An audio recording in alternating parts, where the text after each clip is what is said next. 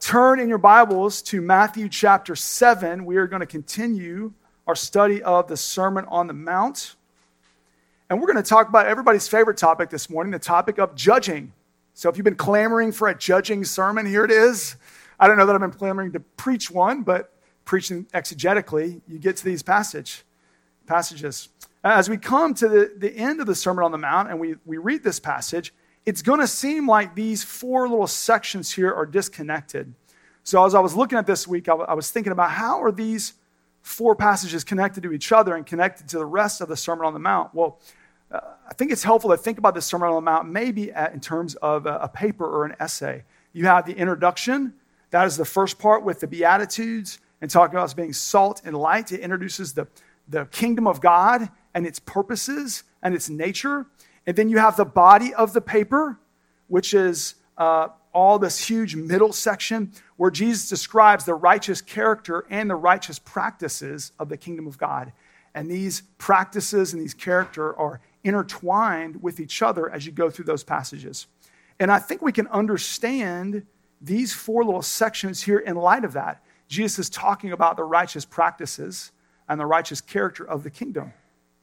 And then there's a closing part about how we enter the kingdom or we respond to the kingdom, which we'll look at next week. So, with that as an introduction, let's read Matthew 7, verses 1 through 12. Hear the word of the Lord. Judge not, that you be not judged. For with the judgment you pronounce, you will be judged. And with the measure you use, it will be measured to you. Why do you see the speck that is in your brother's eye, but do not notice the log that is in your own eye? Or how can you say to your brother, let me take that speck out of your eye, when there is a log in your own eye? You hypocrite. First take the log out of your own eye, and then you will see clearly to take the speck out of your brother's eye. Do not give to dogs what is holy, and do not throw your pearls before pigs, lest they trample them underfoot and turn to attack you. Ask, and it will be given to you. Seek, and you will find. Knock, and it will be opened to you. For everyone who asks receives, and the one who seeks finds, and to the one who knocks it will be opened. Or which of you, if his son asks him for bread, will give him a stone? Or if he asks for a fish, will give him a serpent? If you then, who are evil, know how to give good gifts to your children, how much more your Father who is in heaven, how much more will your Father who is in heaven give good things to those who ask him? So whatever you wish that others would do to you, do also to them. For this is the law and the prophets. This ends the reading of God's word. As Charlie read earlier, it is more precious than gold, than much fine gold. So let's listen to it together. I am nursing a weak voice. I've been a little bit under the weather. Charlie, could you go grab me a water bottle and then bring it in here and bring it up here to me? Because I'm not sure if I'm going to make it at this point without it. This week as I was studying, one of the commentators I used was a pastor named James Montgomery Boyce. And he tells of a time whenever in the 1970s, when he visited Europe to see a friend. Thanks, Joshua, appreciate it. Joshua Schultz, a gentleman and a scholar. And he was in Europe visiting a friend, and they were staying right along the Rhine River. It's a major river in Europe that runs along the border of France and up in through Germany. I didn't know that before this. I had to look that up. So if you didn't know it either, then that's okay. So it runs up there, and he's staying right next to the Rhine River, and there's a lock there. A lock is a system of levees and channels that can move water. Also didn't exactly know what that was and had to look it up. But on this particular day, the lock had a section of it that was supposed to divert water from the Rhine River into France. But as he looked down at the lock, he saw that someone had placed beams in the lock that had blocked off the water. So now the water was not running from the Rhine River into France. That life-giving water was not coming to the flatlands and delivering water to it. It was only a trickle. And all the water was heading north to Germany, right? And he says that in this passage, Jesus is talking about a beam in our hearts that can block the flow of God's love from us to others. And that beam is the sin of judgmentalism. Now, God, in his infinite wisdom, gave us the ability to discern between good and evil, right and wrong, safety and health. So discernment is a good thing. The problem is we all have sin in our hearts that takes that discernment and uses it as a weapon against others. We'll have a little Pharisee that lives in our hearts that looks at people and they judge people that do and say and think and act differently than us.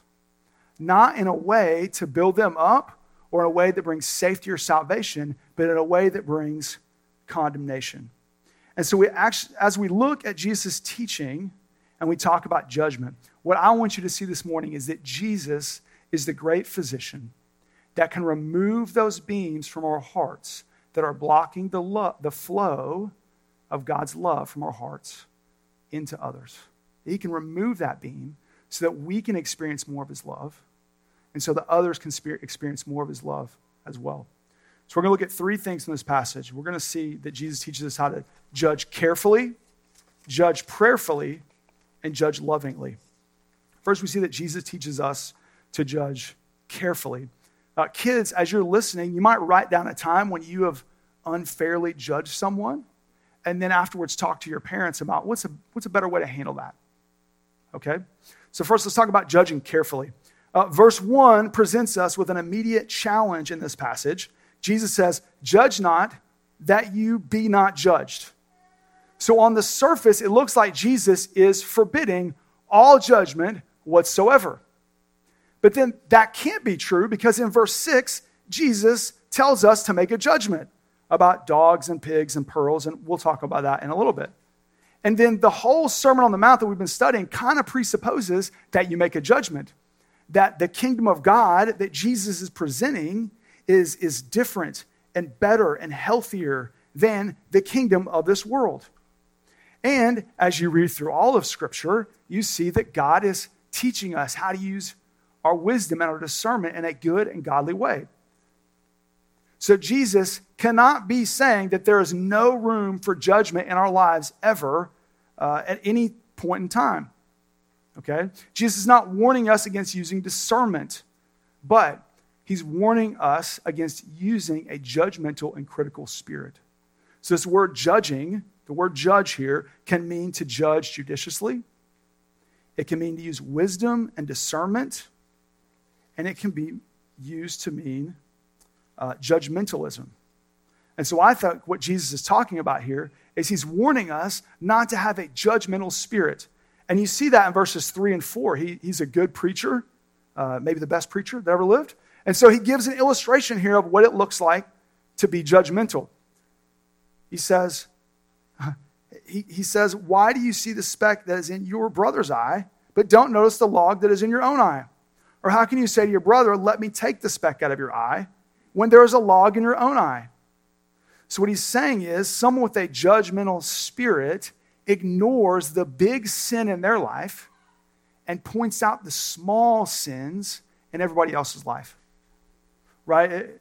He's talking about a child who complains about their sibling not cleaning their room, but doesn't see anything wrong with hitting their sibling. He's talking about maybe a spouse that complains that the other spouse doesn't take out the trash, but at the same time doesn't see anything wrong with misusing the family's money. He might be talking about a coworker who's complaining about a lazy coworker, but refuses to acknowledge that their overworking is taking away time from their friends and their family members. He's saying that we can't ignore the big sin in our lives and point out the small little sins in everybody else's life. A judgmental spirit also confronts others about their sin, but refuses to acknowledge their own sin. Right?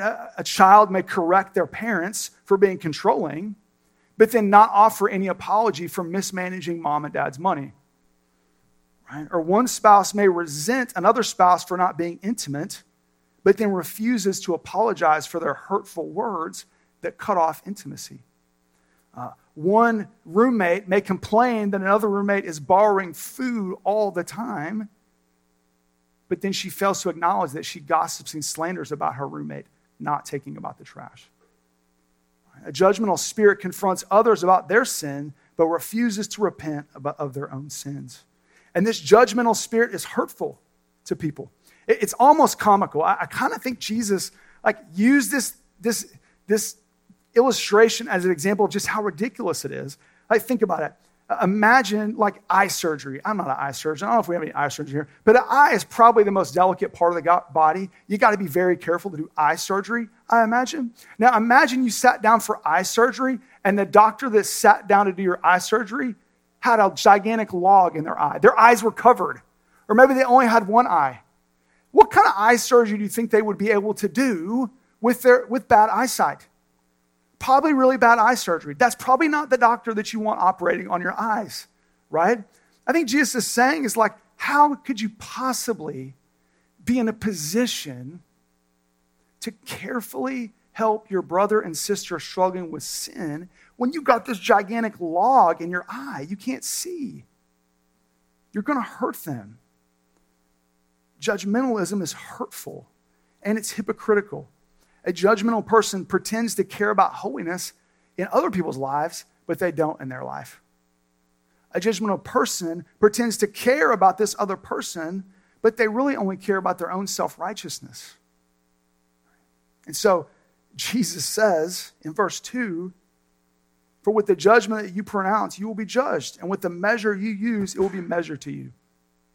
Now, what Jesus is not saying is that we should go, okay, I don't want to be judged a lot, so I'm not going to judge a lot. I just want Jesus to judge me a little, so I'm just going to judge a little. Right? This isn't the ancient equivalent of you do you. Okay? I'll do me, you do you. What Jesus is saying is the very nature of judgmentalism brings judgment on us.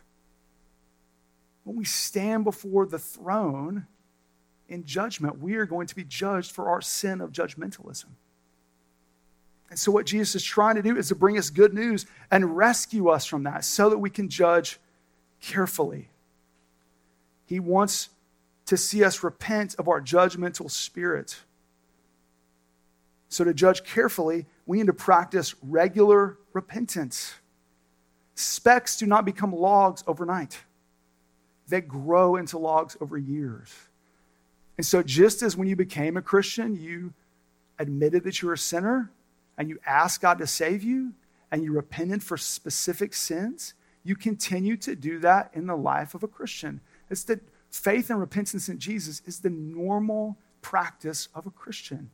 And it's the way that we take those specks out so that they don't grow and become logs. And it's the only way we can actually help people. Galatians 6:1 teaches us that if we catch someone in a sin, that we should restore them gently.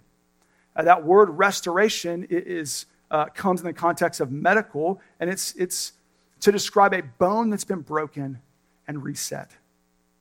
So if you see your brother and your sister and they're broken by sin, the only way you can reset that bone properly is to have good eyesight. And the only way you can have good eyesight is to repent and believe the gospel continuously. So Jesus teaches us to pray carefully so the healing waters of the gospel can flow out of our lives into the lives of others, and they can experience his healing love. So that's the first thing we see. We need to judge carefully. The second thing we see is that we need to judge prayerfully. So we covered this section on prayer whenever we talked about prayer several Sundays ago. I just want to give you a brief reminder of what it's talking about. The verbs here, ask, seek, knock, all describe this present, active, persistent prayer life. He's saying that we come to God in prayer, we ask for what we need, we seek for what we don't have, we knock for what we want to find, right? And we have this good God and Father who will give us good gifts when we ask, who will help us find whenever we seek, and who will open the door when we knock. And so what this prayer does is, it really puts us in the position of a beggar, of someone who needs God's grace. And when you think about a person with a judgmental spirit, do you think about a beggar? Do you think about a gracious person? No. You think about a prideful, arrogant person that has elevated themselves above somebody else. But this prayer that Jesus is teaching us puts us in the position of a beggar. If we ask God to take away our gentle spirit, or our judgmental spirit, he will take it away and give us a spirit of humility and compassion and kindness. If we seek to be a vessel for God's healing, love, and restoration, and we ask for that, he's going to answer. He's going to give us what we need to be helpful. And if we ask God for clear vision of righteousness, then he is going to show us what it looks like. And all of these promises are prayers for a judgmental person. Now, that brings us to verse 6. This prayer is also a prayer for those who want to judge carefully, right? So we look at verse 6, and Jesus says these words. And he said to them, I'm sorry, that's wrong. I turned the page. I got to the wrong verse. There we go.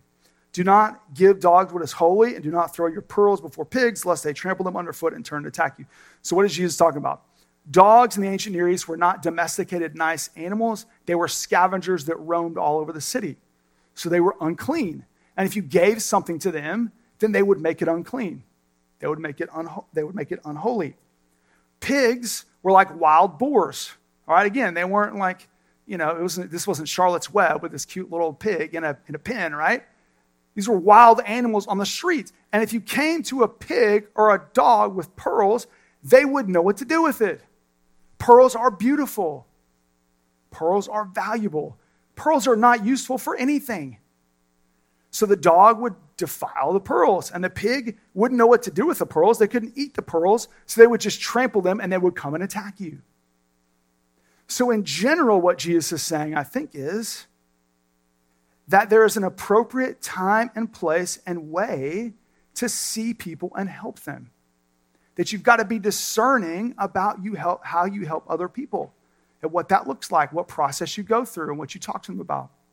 More specifically, most people think that the pearls here represent the kingdom of God. Jesus compares the kingdom of God to a pearl later on in Matthew. And so they apply that and say what Jesus is saying is that there is a wrong way and a right way to share the truths of the kingdom. That the truths of the kingdom are precious and they're valuable, but you've got to be wise and discerning about how you share them. It might be harmful to others and it might be harmful to you. So Jesus calls us to spread the truth of the gospel far and wide to as many people who receive it. But along the way, there may be some people who reject it and who turn on us and who are angry and violent. In those situations, I think Jesus is calling us to use discernment and to move on and say, this is not the best way to love this person or myself. We see this pattern in the life of Jesus. Jesus sent his disciples out to evangelize to the lost sheep of Israel, but he said, if anyone rejects you, shake the sand off your sandals and leave. In the book of Acts, the apostles move out and they share the gospel to the ends of the earth. But you see several times throughout the book of Acts where their message is rejected and they leave and they move on to the next town. Even Jesus goes to some cities and it says he couldn't do many miracles there for their lack of faith, and he moves on to another town. I think Jesus is saying that when we have the good, valuable, precious truths of the kingdom, we need to be wise and discerning, gracious and patient and loving about how we share them in a way that's helpful for others and safe for ourselves. And in those events, when we do have to turn away, then it might even be our turning away and our character in that moment that actually shares the gospel with them. Right? That someone might see the way that we have loved them with kindness and respect and gentleness, and it might be our kindness that would lead them to repentance. D.A. Carson is a pastor I read this week, and he talks about going to a conference and doing preaching and teaching on the gospel. And there was a young man there who was a medical student, and this man was very bright and intelligent, and he came to faith in Christ. And he asked him, he said, what was it that brought you to faith in Christ? And he said, well, I was in medical school. There were people who were answering my intellectual questions about the gospel. But that wasn't necessarily what converted me. What converted me was their character. It was watching the quality of their lives and the way that they treated him that actually brought him to faith in Christ. So we ask, we seek, we knock, and that puts us in a place of humility where the Holy Spirit can lead us to walk out in judgment in a way that's loving and kind and gracious. We judge prayerfully so that we can judge carefully, so that the love of Christ can flow to others and they can experience his goodness. So Jesus teaches us to love carefully. He teaches us to love prayerfully. And then lastly, I think he teaches us to judge prayerfully, to judge carefully, and to judge lovingly. Look at verse 12.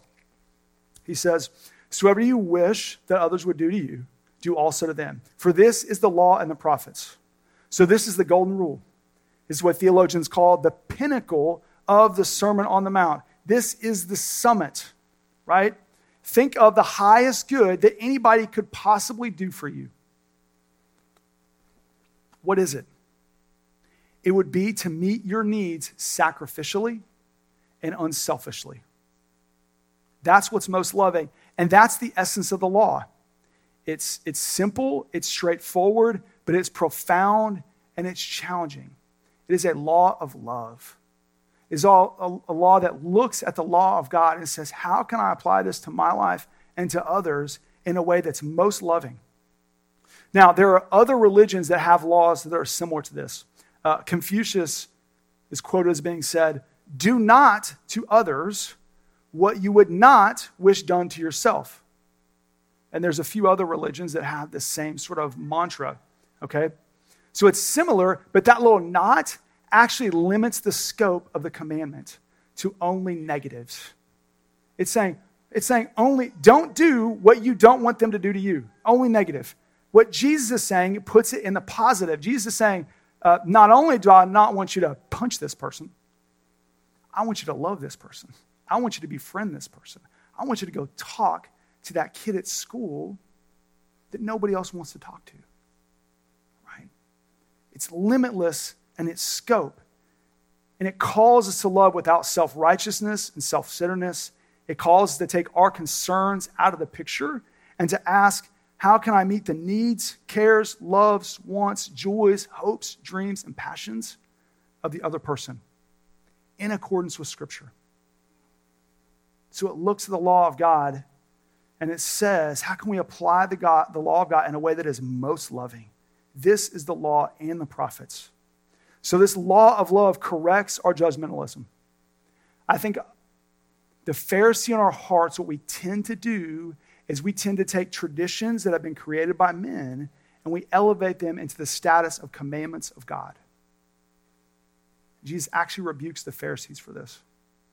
I think what Jesus is saying here is the whole law is summed up in love, and that as you apply all of my law, it needs to be done in love. And my law is most loving. So whatever your standard you're holding other people to, it needs to be in accordance with my law, not your law. And I think Jesus is giving us also the attitude of judgment. He's saying it's got to be an attitude of love. Paul describes love this way in 1 Corinthians 13.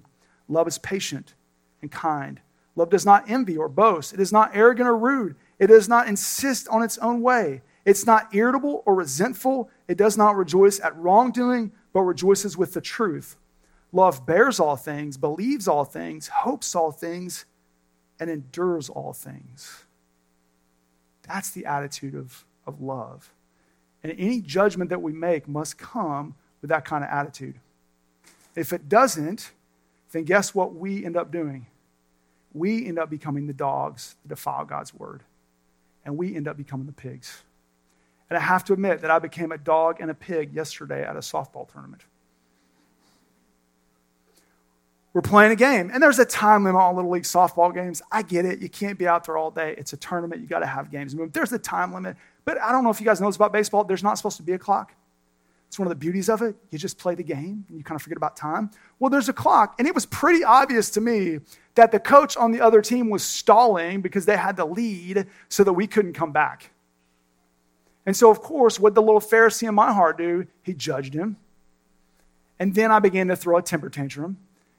You know, not a big one, but come on, get in the box, play, let's go. Then I got so frustrated, I just got up and walked off. I'm the bookkeeper. I literally got up and said, I can't do this. I just got up and walked off. Now, let me tell you, what is more sinful in that moment? A coach stalling or a minister of the gospel being judgmental, critical, and harsh? It's this. That's right, Flannery. You were exactly right. That is more sinful. I'm the one with the log. He had a speck and I had a log. Well, it didn't stop there. Last night, we find out that we got seated in the brackets, and I'm looking at the seating, and I'm like, they got the seating wrong. So what did I do? I get in a group meeting with all our team parents, and I put the tournament director on blast. I start gossiping. I start slandering. How could they do this? We're not the 6 seed. We should be the 5 seed, right? What is worse? A Christian gossiping and slandering about somebody they don't know, imputing motives on somebody they haven't talked to. What is worse? Or misseeding a 10 and under softball team in a tournament. That is worse. Yes, correct. You guys are doing well. You're listening. I like it. That's worse. And so what do I have to do? I have to come to Jesus, and I have to ask him to graciously, lovingly take the log out of my own eye. Is that the way I would want to be treated? No. I wouldn't want to be gossiped about and slandered about, and I wouldn't want to have fans, criticizing me openly in the stands like that. What Jesus is calling us to do is to sensitively put ourselves in the place of another and ask ourselves, how would I want to be treated in this moment? And if we do that, then it means we'll be always generous and never harsh. We'll always be understanding and never cruel. And we'll always be kind. And this law of love will guide us to judge lovingly so that the flow of the gospel can come out of our hearts to others. And so that we experience God's love. I wasn't in a good mood judging them. And they wouldn't have been in a good mood judging me, knowing that I was judging them either. The law of love guides us as we judge lovingly, and it points us to Jesus when we fail so we can experience the good life again. Jesus embodied the law of love. He was the only person who could ever judge the world. But he says, I came not to judge the world, but to save it. And he humbled himself to obedience to the point of death on the cross. Why? To save judgmental, critical, harsh, pharisaical people like us. To make us sons and daughters. To bring forgiveness where we have brought judgment. So that we can experience the river of God's love in our hearts, and so that the river of God's love would flow out to others. So this is what we do. We come to him with our judgmentalism. And we ask him to save us. And we ask him to change us. We ask him to remove our judgmental spirit. We receive his mercy and his peace and his joy. And he transforms us. Jesus is the only one who sees perfectly clearly. He's the only one that can restore our sight. He's the only one who perfectly knows your heart and your mind and your actions and everything that you do. He wants to come and rescue you and save you from your judgmentalism, but you have to receive it. You have to be willing to do what he does and call a spade and go, you know what? I'm acting like a dog and I'm acting like a pig right now. And the amazing grace of the gospel is that Jesus died for dogs and pigs to transform us into his children, to remove the beam from our eyes so that the healing channels of the gospel can flow through us and to us so everybody can experience God's grace and peace. So we can't do that on our own, right? Physician, heal thyself. We can't heal ourselves. So we go to God and we ask him to heal us. So now we're going to pray and we're going to talk to the Lord about our sin. And we're going to experience his healing grace. Let's pray together.